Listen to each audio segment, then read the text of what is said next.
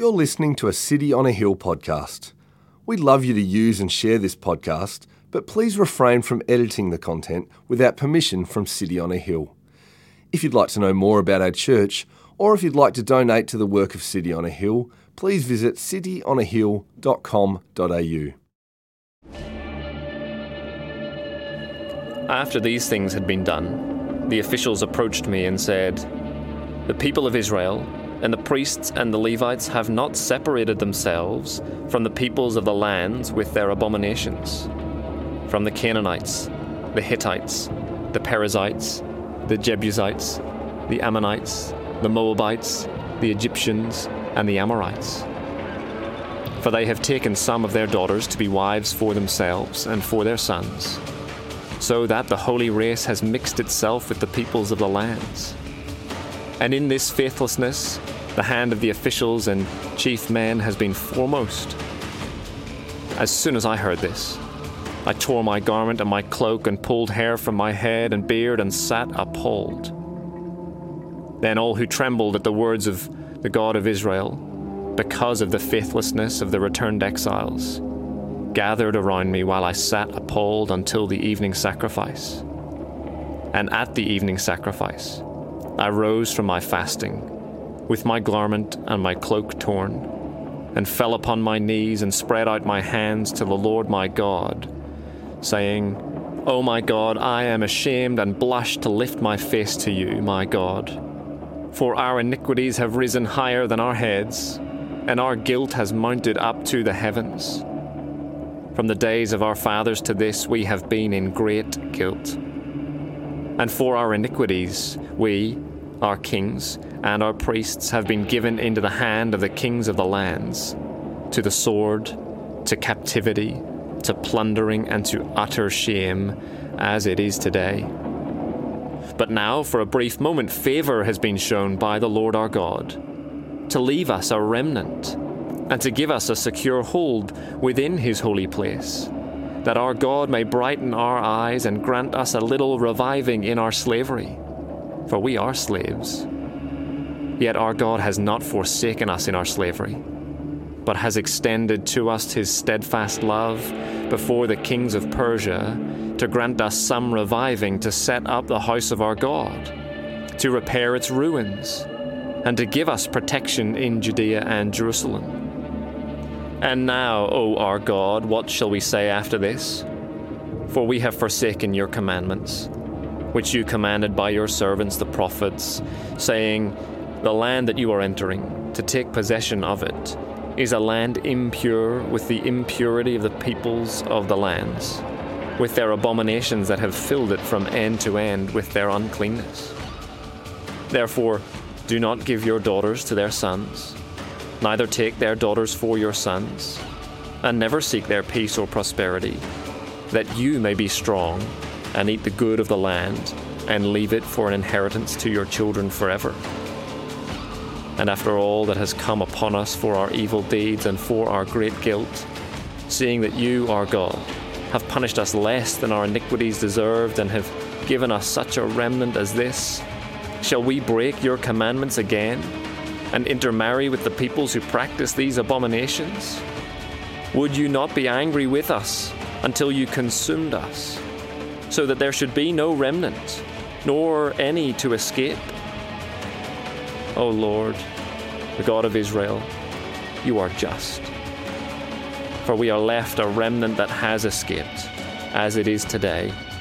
Behold, we are before you in our guilt, for none can stand before you because of this." Good morning, City on a Hill. That was me. Guy just leaned over to me and said, "Does it always have to be all about you?" I can only apologize that you are hearing my voice a lot this morning. My name's Ben. Good to be with you here in Hoy. It's great to have you gathering with us online. So good that so many people can join us from lots of different places. Why don't we pray and ask God to help us as we open this tricky part of his word this morning. God Almighty, thank you that you are a God who speaks, and you have preserved this part of your word for us to wrestle with. And Lord, it's difficult. It seems a long way from our own world today. And so we pray that you would help us make sense of it. Lord, you'd help us live in light of it. and you would encourage us to see your character shining through it. In your strong name we pray. Amen. I'm married to Suja, and together with our 3 kids, we live in the suburbs.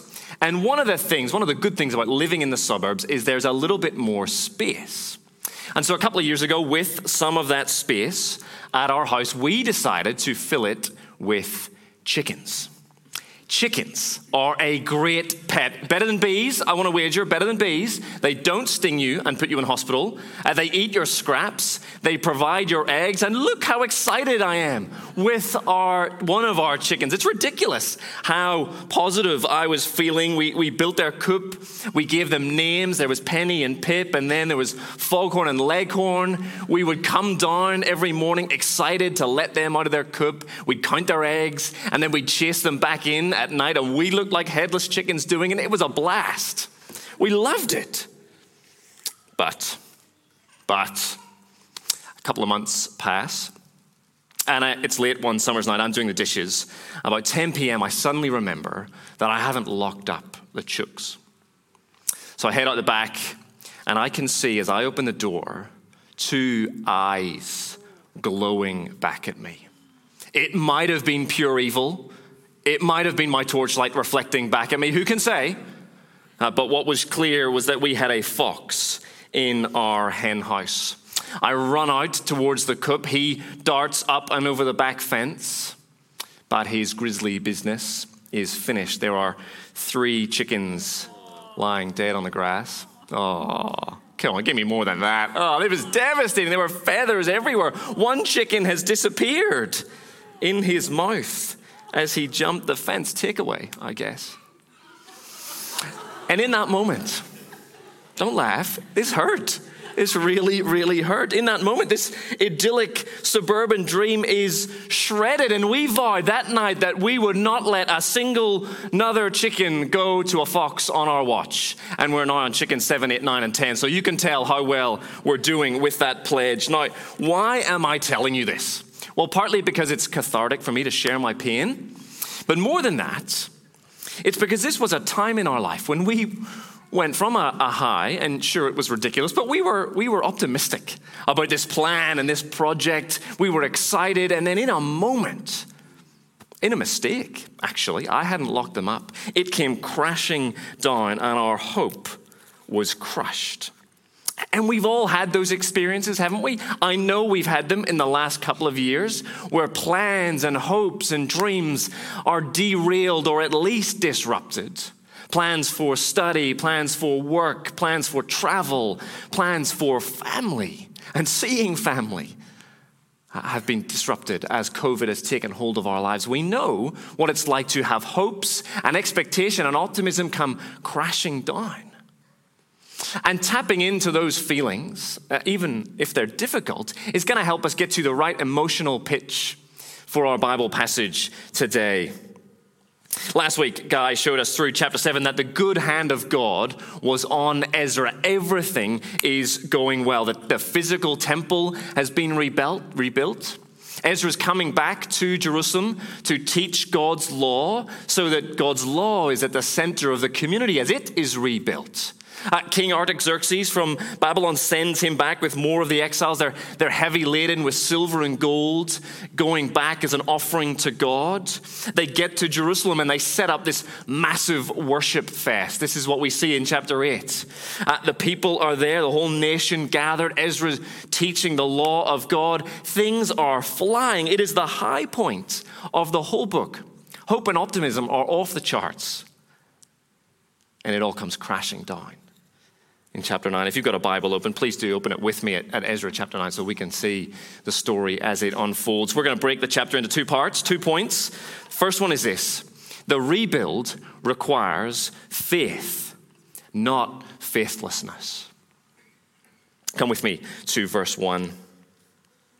After these things had been done, the officials approached me and said, "The people of Israel and the priests and the Levites have not separated themselves from the peoples of the land with their abominations, from the Canaanites, the Hittites, the Perizzites, the Jebusites, the Ammonites, and the Moabites, the Egyptians, and the Amorites." Ezra has been back teaching God's law in Israel for about 4 months, and then he gets this report from the leaders, or some of the leaders of his people, that the people, the priests and the Levites have been fraternizing with those who were living in the land when the exiles returned from Babylon. And these people groups, they worship other gods, and they do it in some pretty ugly ways. And in fact, it's more than just friendly chit-chat that's been happening. Have a look with me at verse 2. For they have taken some of their daughters to be wives for themselves and for their sons, so that the holy race has mixed itself with the peoples of the lands. And in this faithlessness, the hand of the officials and chief men has been foremost. As soon as I heard this, I tore my garment and my cloak and pulled hair from my head and beard and sat appalled. You can picture Ezra's devastation, can't we? These symbols, the pulling out hair and the tearing of clothes in the ancient world, they're a sign of grief. That something devastating has happened. Ezra is crushed. And why? Because of their faithlessness. That is the root problem here. We hear it a couple of times as we read through chapter 9. Faithlessness is their failure, and it's by the officials and the chief men, the leaders of the people, first and foremost. We've seen the whole way through this book that God has been generous to his people. He has provided them a place back in their land. He has protected them as they returned. He's given them the materials and the wealth they need for this rebuild. And how do they repay him? With faithlessness. They know what God says in his law, and they decide, you know what? I'm good. I'm going to do it my way.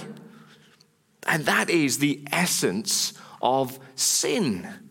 It's the same sin we see on page 3 in the Bible when Adam and Eve rejected the words, the good instruction of their God, their maker. They decide they know better. They think they can do better. Faithlessness. And what is the symptom of that faithlessness? Well, the people of Israel, God's covenant people, have entered into relationships with the Canaanites, the Hittites, and so on. They've taken foreign women as their wives. Now, if you're familiar with the Old Testament, this comes up a lot. There is a lot in the Old Testament that prohibits exactly this. Ezra knows it. Down in verse 14, he cries out, "Shall we break your commandments again and intermarry with the people who practice these abominations?" He knows this is a rejection of God's word. He might have Deuteronomy 7, for example, in his mind, where God warns his people about these nations. Let me read it. "You shall make no covenant with them and show them no mercy. You shall not intermarry with them, giving your daughters to their sons or taking their daughters for your sons. For," key point, "for they would turn away your sons from following me to serve other gods. Then the anger of the Lord would be kindled against you, and he would destroy you quickly." So first problem, they have disobeyed God's word. Second problem, their identity as God's covenant people was at stake. These other nations, they weren't neutral. They practiced abominations. That means that their worship of their gods was toxic. They give themselves to sorcery and divination, handing themselves over to evil forces. They use sex to worship their fertility gods. They sacrifice their own children to their gods. God wanted to protect his people from serious spiritual and physical harm. Now, I want to be clear that the sin in question here is not marrying someone who is of a different race per se. God's concern is not with racial purity, but religious purity. So there are characters in the Old Testament who start outside of the people of God and who become worshippers of Yahweh. Ruth is a great example. She gets a book named after her. She is a Moabite woman who becomes an Israelite. She worships the God of Israel. She marries Boaz, who is an Israelite. And she is so significant that she's named in the family tree of Jesus. Israel is meant to be this light to the nations, pointing other people to God's goodness and generosity. No, his concern has never been for racial purity. We got to be clear on this. There is no room for racism in the people of God. We are all welcome to worship the Lord. Now, the risk here is that God's people would be swallowed up by the world around them. They would lose their distinctiveness as worshipers of God, and they'd lose any ability to point other people to him, because we've seen they would drift to worshiping the other gods of these other peoples. Any reason why Ezra might feel that that's a risk for Israel? Yes, hundreds of years of their history. The whole reason they were exiled in the first place is because they worship other gods and they trust other kings. They got form. God wants to protect and preserve their identity as his covenant people. He wants their faith, not faithlessness. Now, what does this mean for you and I? We're living in the 21st century. This is a long way from our reality, isn't it? Am I guilty because I have married someone who is not of the same race as me? No, I don't think so. But in our context, God is still concerned that Christians remain faithful to him, and marriage is one of the ways that we can drift away from God into faithlessness. So there is wisdom in the New Testament around who Christians marry. Paul says this in 2 Corinthians chapter 6. Do not be unequally yoked with unbelievers. For what partnership has righteousness with lawlessness? Or what fellowship has light with darkness? Now this verse is not only about marriage, but it has to include marriage. This idea of us being yoked or joined together with someone else. It's really difficult when a Christian marries someone who's not a Christian because they're going in different directions. A Christian can't share the deepest and actually most eternal parts of their being with someone who's not a Christian. If I think of my own marriage with Suja, there's so much joy in sharing this deep sense of purpose that we have together, that we have for our whole lives. We're going to run hard at loving Jesus and sharing him with others. And now we've got kids. We got the privilege of raising them in the faith. There's so much joy for us in sharing that same purpose. And there's so much joy in knowing that when we get to heaven, we will spend eternity with Jesus. Not married. There's no marriage in heaven. But we'll know that more than any other single person in heaven, we had the greatest influence on the other person in our marriage to spur each other on to that great and glorious future that we will enjoy. There's such hope there. And that's not hope that we can share if one of us wasn't a believer. Now, of course, there are people here who've converted to Christianity because your boyfriend or your girlfriend or your husband or wife has invited you to faith, and we should celebrate your stories. That is great. But the truth is, for every one of those, there are 10 stories of Christians who've just kind of faded away because it's just easier for life at home to put God in the background. If you're a Christian and you're weighing up whether to marry someone who is not a Christian, the wisdom from the New Testament is don't do it. And what if you are a Christian already and you're married to someone who's not a Christian? Well, the Bible says, keep going. Remember our series in 1 Peter 3, don't leave, don't give up. Your witness can win them to Jesus. There's a message, a purpose there for us if we're married to someone who's not a believer. Now, I don't say either of those things lightly. They are hard to say. They're hard to hear, I'm sure, especially if this is personal for you.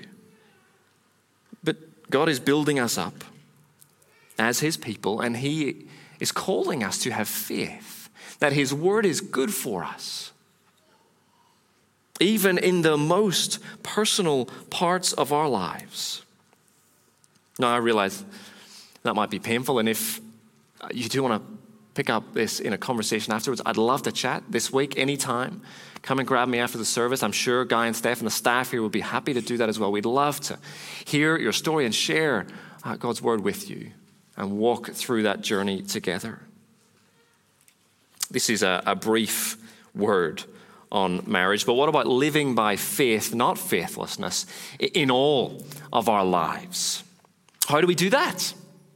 Well, we get a little taster in verse 4. Let's have a look together at verse 4.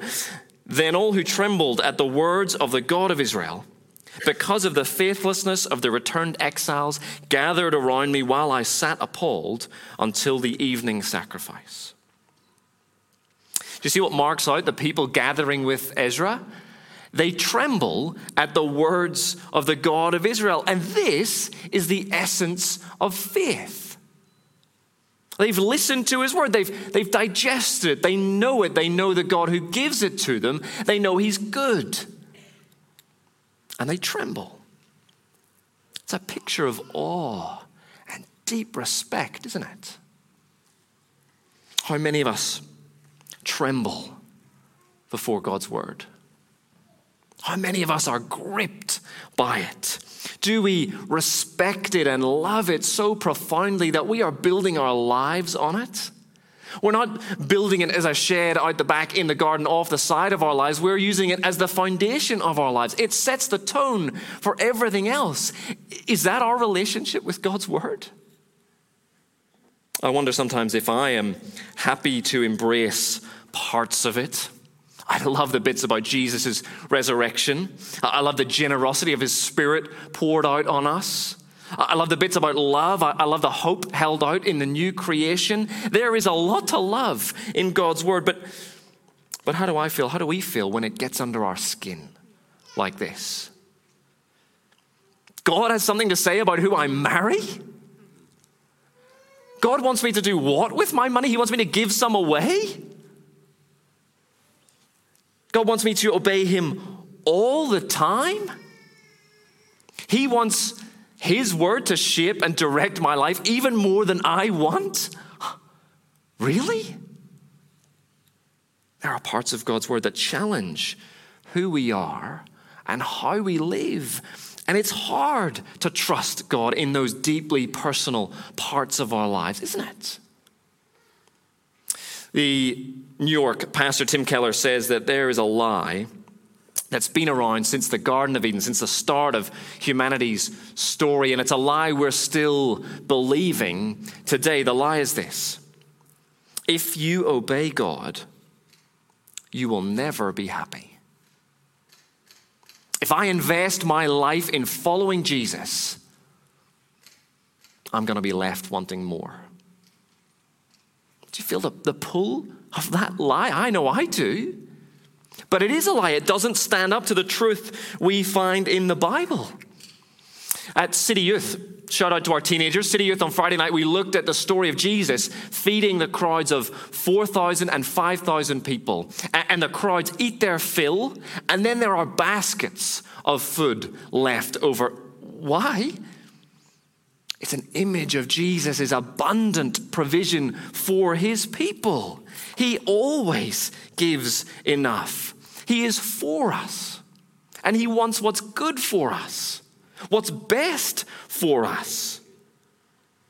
We have to trust that when he calls us to obey him, even in these most personal parts of our lives, it will go well for us. In the long run, it will be good for us. He is enough. The rebuild requires this kind of faith, not faithlessness. That's our first point in these first 5 verses. Are you still with me? It's heavy going. I know this is a heavy passage. The second point is this: repentance is required in the rebuild. I had a friend at uni. He was a Christian friend, but he was chewed up by this persistent pull to using pornography. I think he knew it was wrong, but the desire there was just stronger. And so he gets to uni and he stumbles into this church where the Bible is taught week in, week out. The beauty and truth and relevance of Jesus is brought to bear on our lives every week. And in that church, under that Bible teaching, my mate realized that using porn was bang out of whack with God's purpose and plan for his life, for all of our lives. He knew that it was not God's plan for his sexuality, and it was an abuse of the women that he was watching. And the penny dropped more than once, really. And so one night, he went up to his room, and this was the time when the internet came to you via a cable that you plugged into your computer, old school, and he took some scissors and snipped the cable. No more internet. Not that he wasn't tempted or that he never gave in to that temptation, but he had taken action. He realized that his sin, his faithlessness was him chasing after something that just wasn't going to satisfy, and he took action.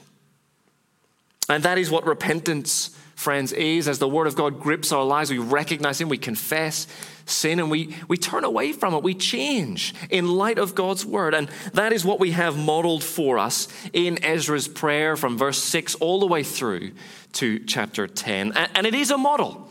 This all happens very publicly. Ezra's at the temple. There are people gathered around with him. We're meant to see the importance of God's people practicing repentance. There are things for us to learn from this. Let's have a look. First thing to see is that repentance comes with this deep feeling of guilt and shame. That is what Ezra says. Have a look with me at verse 6.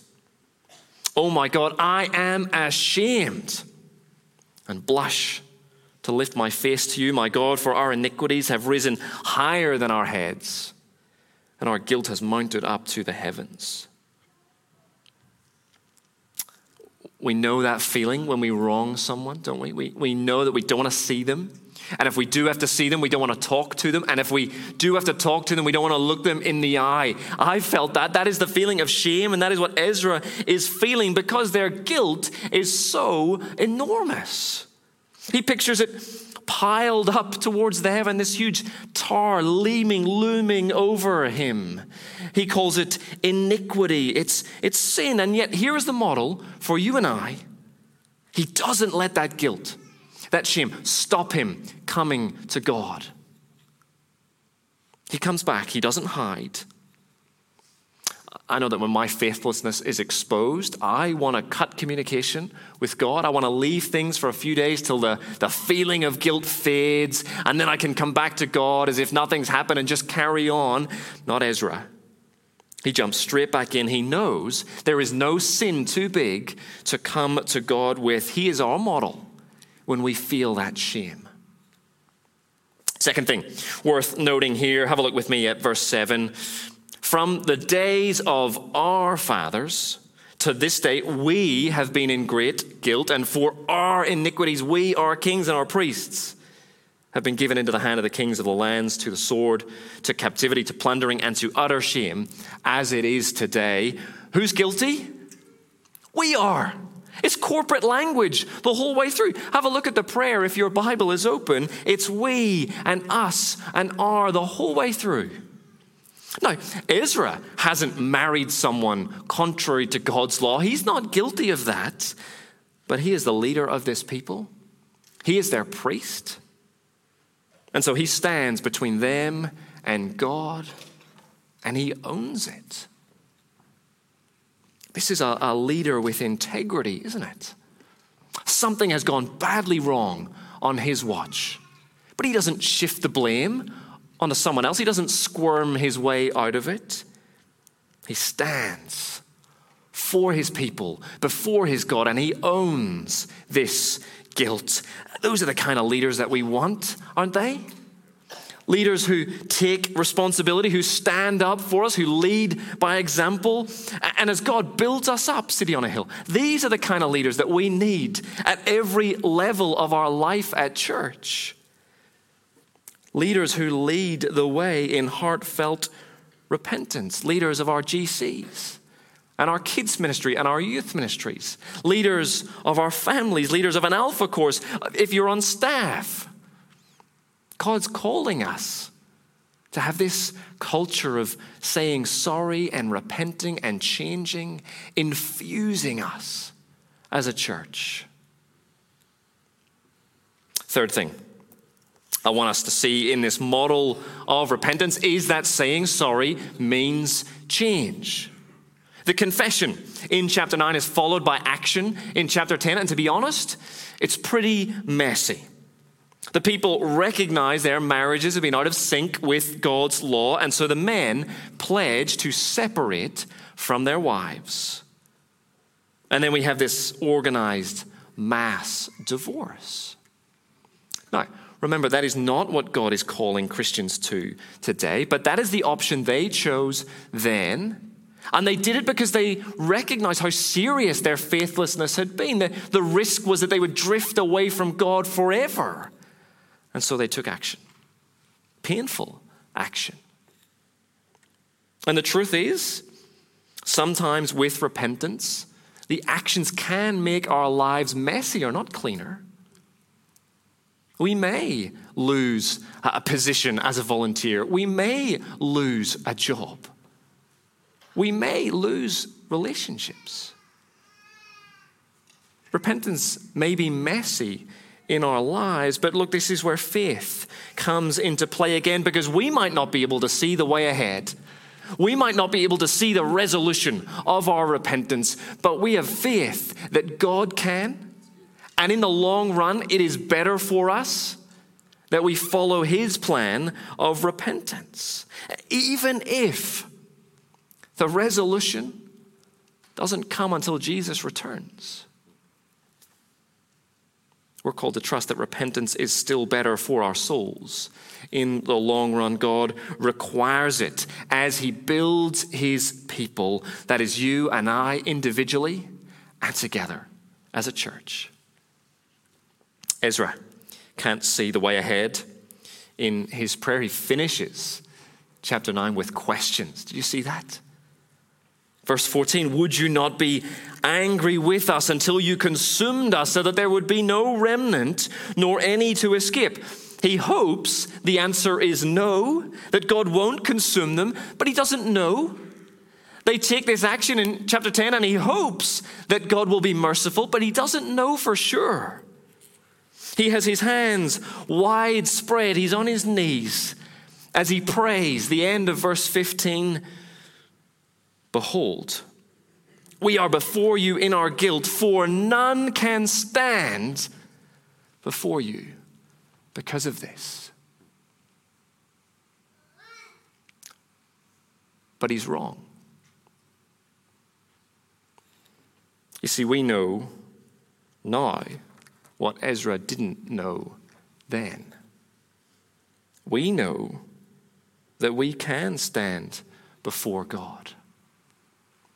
He has this faint hope that God will be merciful. We have certainty. Not because we have more virtue than Ezra and the Israelites. No, it's because we have the cross of Jesus Christ. We can stand before God because we stand with Jesus. Sins forgiven, our souls cleansed, changed people in the eyes of God because of Jesus.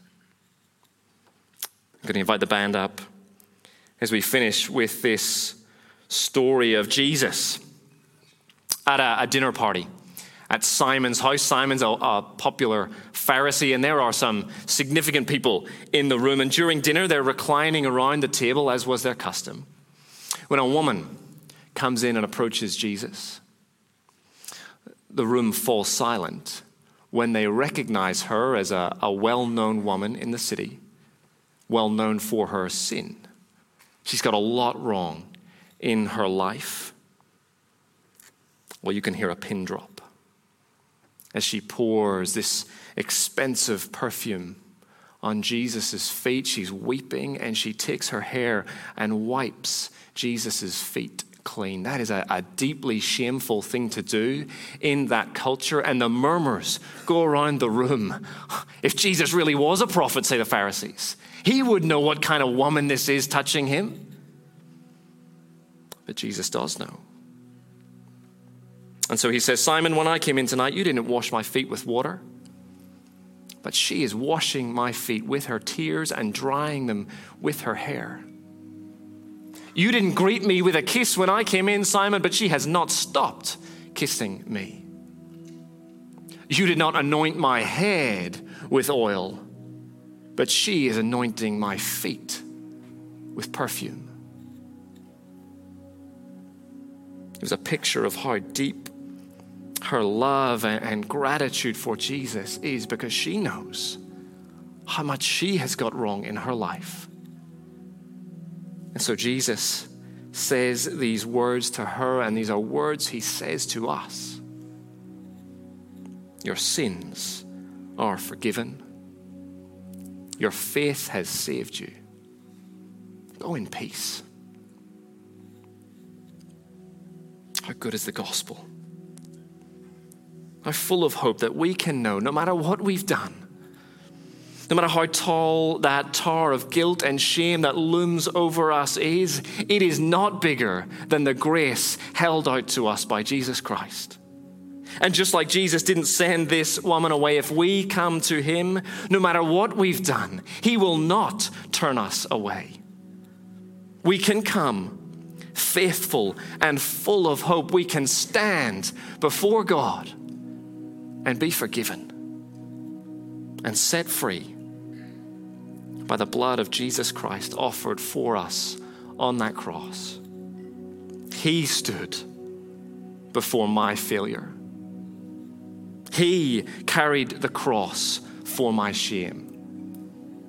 My sin weighed upon his shoulders, but now I can stand, and all I am is his.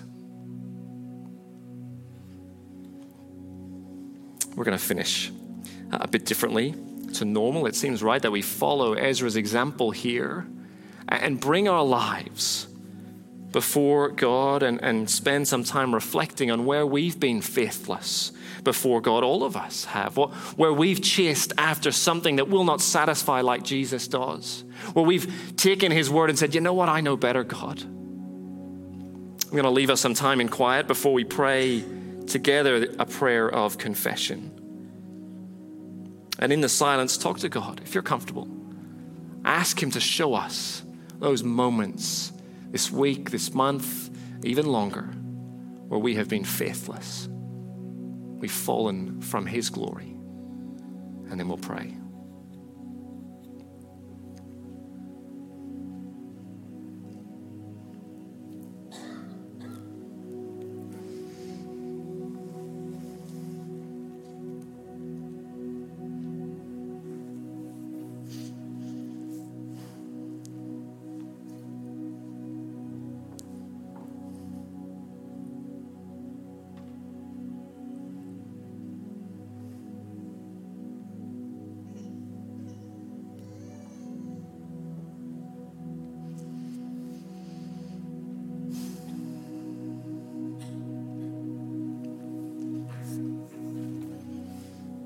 I'd love you to join me with this prayer on the screen, a prayer of confession that we'll say together out loud, because none of us have graduated to sinless perfection. We say it together because it's a reminder that we have all fallen short of God's glory and we all need Jesus' forgiveness. Will you join me? Merciful God, our maker and our judge, we have sinned against you in thought, word and deed, and in what we have failed to do. We have not loved you with our whole heart. We have not loved our neighbors as ourselves. We repent and are sorry for our sins. Father, forgive us. Strengthen us to love and obey you in newness of life through Jesus Christ our Lord. Amen. Church, God's word shows us where we've fallen short, but he assures us of our forgiveness. Hear these words in 1 John chapter 4. In this is love, not that we loved God, but that he loved us and sent his Son to be the perfect offering for our sins.